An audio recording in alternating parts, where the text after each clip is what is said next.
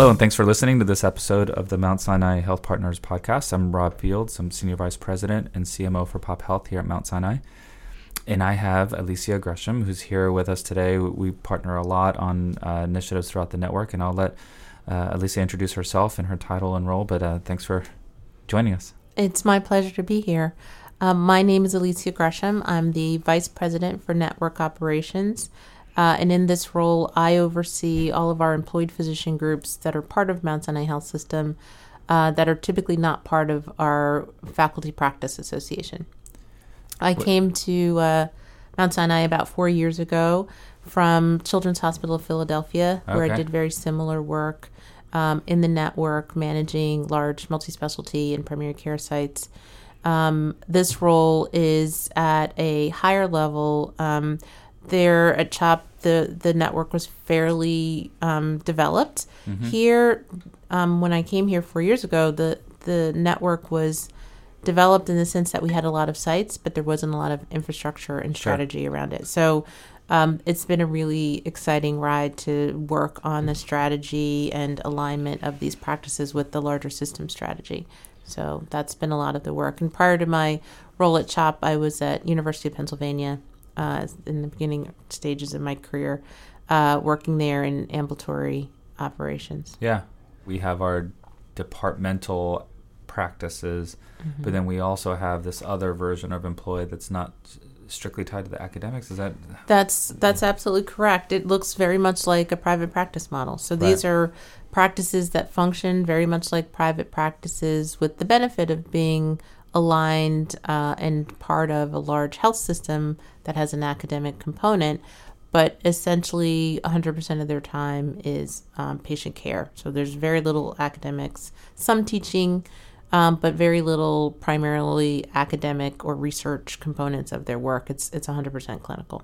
One of the things I was hoping to talk about, as we discussed earlier, is we have worked a lot together on some of the network practices on population health initiatives.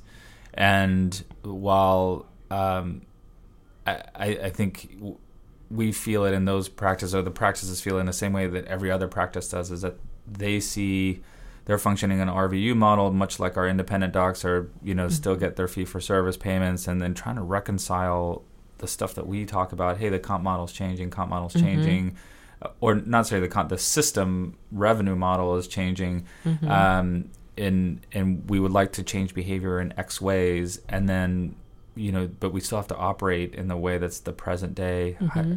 How do you see that challenge playing out? Like, both pros and cons. I mean, what do you see about that? It is very much a challenge, and as we renegotiate physician contracts and acquire practices that have been out in the community for any number of years, it's a very different mindset for physicians mm-hmm. to think about.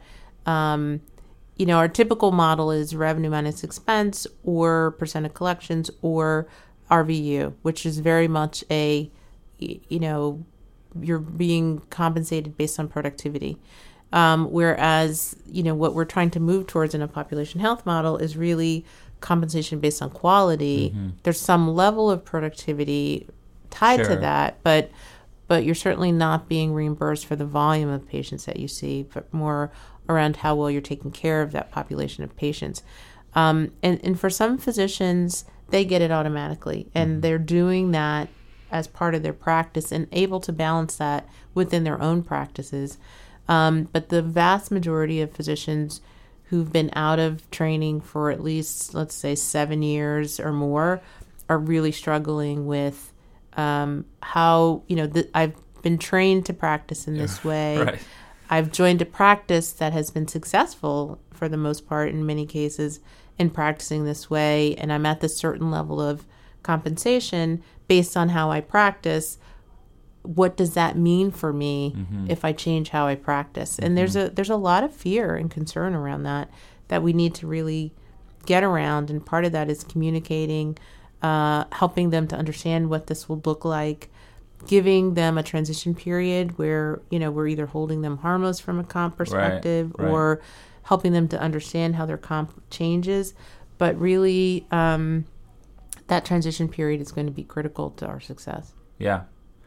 Do you see, obviously over the years you have seen a growth in physicians that want to be employed, but there are folks that have been in independent practice, like you were mentioning a second ago, and then folks that come out straight out of residency and want to be employed and have that sense of security. How do you see, like, I hate to phrase it as pros and cons because that seems too critical, but how do you manage them, or how do you create systems that, because it's really two different cultures in my experience. I don't know if you have found that as well. It is very much two different cultures. The people, and it's not just compensation related, which is it's pretty interesting. The people who've been out for a period of time and who've either been in private practice models and wanted to become employed, or had their own practices and became employed, in many cases, they're not only looking for the security of a steady paycheck, they're also wanting to, the healthcare is so complex, they don't want to spend half their time, learning what MACRA and MIPS looks like and understanding how to get paid in a model that is changing rapidly. Right. So it's easier for them to be part of a system that has the resources to help cushion that transition period, and also to help understand how to optimize whatever that payment model looks like for individuals and for practices. So there's that level of security. And I do think that there's a generation of physicians who worked really hard and and had to go out and find their own patients and had to network across, certain geographies and build a patient population over many, many years. And they realize that as these systems come in and buy up all these practices, that the referral relationships that they've built over time, both primary care to specialty and vice versa, those relationships are changing not by desire but by necessity. Yeah. And they don't know how to handle that, and they're looking for some assistance and support around shoring up those referral bases, because they realize even the people who have 10 or 20 years left in their career, they realize they're going to have to be able to adjust how they take care of patients and where their patients are coming from in order to stay viable and sustainable. Yeah. What are they being the physicians across the board, when you're trying to, I'm aware that so much of your job is relationship building and managing those relationships across healthcare leaders across the network on top of the operational stuff, but you're having to manage a lot of different personalities, and I'm curious about what are the issues that bubble up, and we talk a lot about burnout and moral injury and those things, which I think is obviously incredibly important and relevant. Concretely, though, what are the issues that people bring up to you and that you try to manage, or your team tries to manage? There's a real concern about the EMR, the EHR, and the fact that the physicians in general feel that that's a divisive entity between them and the patient, and that how they think about caring for their patient is now impacted by whatever EMR they're on. And many of them don't like that. They don't like that intrusion. They don't like the scripted nature of using an electronic health record, and having to adapt their thought processes and their work styles to this other piece of equipment in the room. So that's a real challenge for people, and there are varying levels of comfort with that kind of technology. So there are physicians who do the minimum and do a lot on paper and then transcribe whatever they're doing on paper into the system. There's still a lot of that.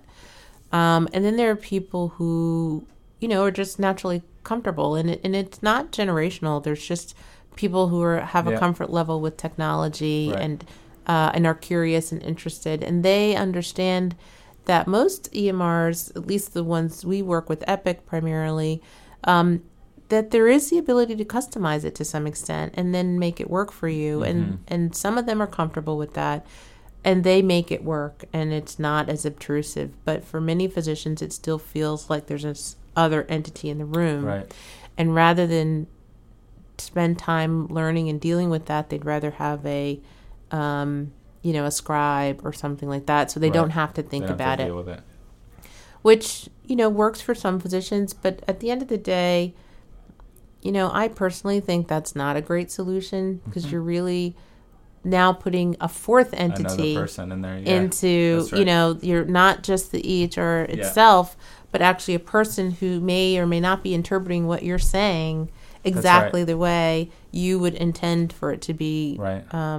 documented in the chart. So I know a lot of people like this idea of the scribe, but I actually think it's a worrisome trend. Yeah. No, I've had similar questions. I have friends that do it and ask, and I say, well, the patients get used to it. They see that person as part of their care team, which I could imagine that you could train, Sure. quote unquote, patients to be accepting of it. But as a primary care physician, it does, on the surface of it anyway, it makes me feel a little uncomfortable. But Yeah.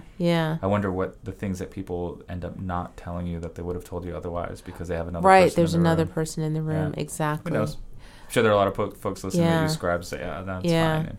I think the other thing that I hear commonly is a loss of control. There's a sense that physicians are losing control of the ability to manage their day how they want, with centralized call centers and the need for, authorizations and referrals and as each of these entities start to, buy up and consolidate and we have clinically integrated networks, who they can refer to has become, somewhat out of their control in some ways. So I do hear fairly consistently that physicians feel a sense of concern that they're losing control. They're not the decision maker necessarily. They're just part of a team. Some people don't mind that. Others, but it's a change. Yeah. Who went to medical school with one idea of what being a physician was going to be like, that they're frustrated with that. Yeah, I bet. Speaking of teams, so one of the things that our teams have worked together on is trying to get folks to understand the role of care management. And just yesterday we were in a meeting talking about how we roll out care management to some of our network practices, and many of them have no idea what to do with a social worker or RN, and that's new. Maybe you alluded to it a little bit, but how do you feel that playing out?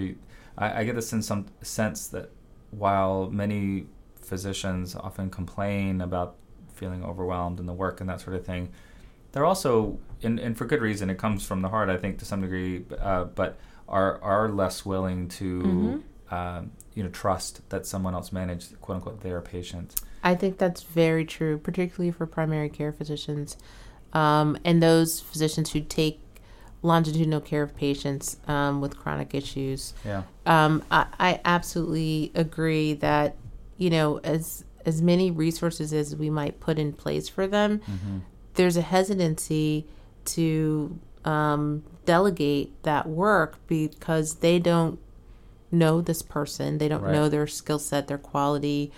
There's a learning curve. And whether, I have had this conversation with you and your team before, there's a real value in that embedded resource because you learn to have that face-to-face visibility. You build that credibility and trust much more rapidly than a centralized resource. And although the centralized resources make sense for many, many reasons, I think the physician's hesitancy to use that role and that resource when it's centralized is real. Yeah, no, because they don't trust it. They don't trust. And they don't know it. Depending on if you're just saying, oh, this patient was discharged and I'm giving you this update, and I called them and had them schedule a follow-up appointment with you, they're fine with that. But when you start getting into making decisions or providing information that would help them make decisions, there's a lack of trust there. And I think we have to figure out how to get over that, and how to make those real connections with the physicians, which is why I think there's some hybrid model where there's some amount of face time, so we have that chance to build credibility and interaction so that the physician can start to trust that person. Yeah, it makes a ton of sense. Lisa, you have a team of I mean, you have several levels in between there, but thinking about not just the physicians but your practice administrators. It's a whole other group of folks that likely grew up in a system, whatever systems they came from, that looks a lot different than what we think the systems are moving to in the future. Do you feel like it's a pretty major learning curve for them too? And how do you guys work with that? It is that, it's so fascinating to be in healthcare at this particular time, because you're really managing to the current business model, right? And expecting people to think about growth and strategy, and growth looks like more volume in the current model. And strategy, thinking about, where should we be and how do we take care of our patients and how do they access us in the many different ways that patients today want to access us. So the kind of leader in these practices that that we need for today and moving forward is very different.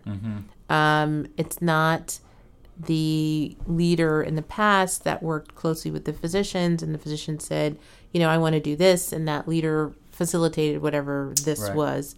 This is really very much a role where you have to have some strategy, right? You have to be thinking about, how am I going to get from what I do today to what I need to be doing 2 years from now?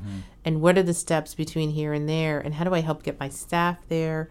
How do I make sure I have the right resources in place to get what I need to get done?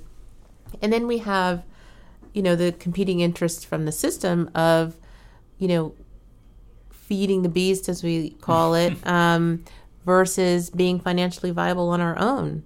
So it's important that we run the practice day to day in a way that's fiscally responsible, but also still invest in the areas that we need to invest in. And that's always a juggling act. Yeah, I bet. Do you have a lot more MBAs and advanced degrees in absolutely. your administrators these days? Yeah, absolutely. Yeah, I remember thinking when we first went in private practice more than 15 years ago, Angie and I opening up, and we had a very nice person who came from the billing side, but it seemed very clear over time that we were going to outgrow the capacity because now you need to be an expert in HR, you need to be an expert in strategy and growth, you need to be rev cycle, you need to be process improvement, customer service, all that stuff. Right. Yeah, it's a lot. It is a lot, and particularly when we acquire practices that have been out in the communities for many years, that's typically what they have, is somebody who may have come from the billing office or been a strong administrative person for the physician or the front desk. And that role, while critical, is not really the role that you need to manage, a mid to large size practice anymore. Oh, I bet. You guys have done a lot of work, in particular recently, but even before that, on the customer service piece, and I imagine that a lot of your folks that were in private practice before and became employed feel like that's another part of their loss of control, is that they've lost control of the patient experience. Call center is a perfect example, right? Yes. Tell me how you guys tackle that and how you're viewing that moving forward. So there's two components to that question. There's the looking at the patient experience, and we, our team in particular, along with the Mount Sinai Doctors Downtown team, have engaged the Disney Institute to work with us on helping to develop a service framework. So we've been working with them since last November, and basically we've developed what we're calling a service framework. So specific activities and behaviors that we expect from our staff, and we'll be rolling that out, physician to front line and back end, to help have a common way of how we not only take care of our patients, but take care of each other. So the service framework behaviors relate to how we take care of patients and their families, but also how we take care of each other, because there's a clear connection between the employee and the physician feeling like they're well cared for and respected and recognized and rewarded. If they're feeling that, then they're going to have a lot more capability of providing that to patients. If we're not doing a good job taking care of our employees, then they're going to have a hard time taking good Sure. care of Yeah. patients. Yeah. So it really is looking at it from that perspective, that it's important to look at how we take care of each other and how we take care of the patients. And that's an important piece that we're really just starting to embark on. And then the second piece is really around how are we connecting with our patients in the way that they want to be connected with. There was a period of time when, especially for really busy physicians, that patients just waited. I'm the super duper, Right. Whatever kind of physician. Right. And people come to see me from far and wide, and if you need to wait 2 hours, you're just going to have to wait 2 hours. Well, that's not the case anymore. Yeah, right. People have choices, and people are educated probably more than they have been in the past, and they'll just go and especially in the New York market, there's plenty of Can't opportunity. go 2 feet without a doctor. Yeah, exactly. Plenty of opportunity to see a physician who's probably also got that specialty. Right. So we are spending a lot of time trying to figure out, how do patients want to connect with us? Via text, via televisit, in the office, on the phone. And, as much as people hate call centers, one of the reasons why that's critical to be able to centralize that function is that it provides a lot of technology to enable us to, look at patients. We're looking at adding customer relationship management software to our call centers so that we have more information about that patient when they call. We also, if the line's busy or there's a wait on the phone, we can call them back. If you call the bank today and the bank will say, you have a 5-minute wait. Would you rather us call you back? Right. Then you get to hang up, go do whatever you want, and we'll call you back automatically in 5 minutes. Yeah. The ability to do that means we have to be in a central location to have that software capability.